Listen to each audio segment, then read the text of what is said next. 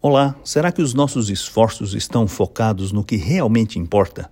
Será que estamos fazendo as melhores escolhas para a nossa vida, sobretudo no seu relacionamento com Deus? Jesus Cristo, no Sermão do Monte, disse algo que precisamos prestar bastante atenção.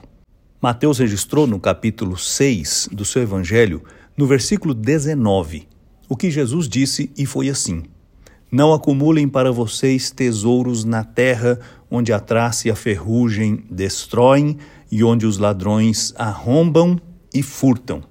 O que Jesus está dizendo é que não devemos dedicar a nossa vida apenas em busca daquilo que é terreno, porque tudo que é terreno é transitório.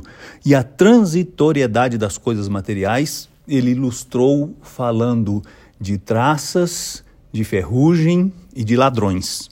O que Jesus quer que você entenda é que se a sua vida se dedica apenas àquilo que nós desfrutamos aqui e agora, você está desperdiçando a sua existência, porque tudo que desfrutamos aqui não passa dos poucos dias da nossa vida. Por isso ele continua dizendo que deveríamos acumular tesouros no céu.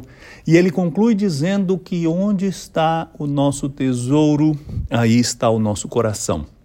Portanto, para você avaliar de verdade quais são os maiores objetivos da sua vida, você precisa perguntar a si mesmo onde você está investindo o seu tempo, os seus melhores esforços, ao que você está se dedicando.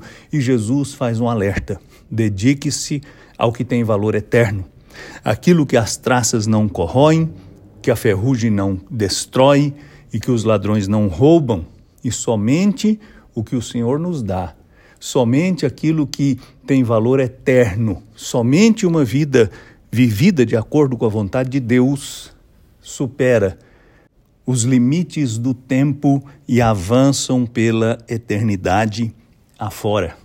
Portanto, não invista todos os seus esforços para acumular bens, valores e experiências terrenas. Busque viver de acordo com a vontade de Deus. Só isto tem valor eterno. Eu sou Aguinaldo Faria, pastor da Igreja Presbiteriana da Moca, em São Paulo. Vamos orar. Senhor, muito obrigado, porque o Senhor nos dá bênçãos perenes e nos ajude a entender a transitoriedade dessa vida para buscarmos no Senhor e do Senhor aquilo que tem valor eterno. Eu te peço em nome de Jesus. Amém.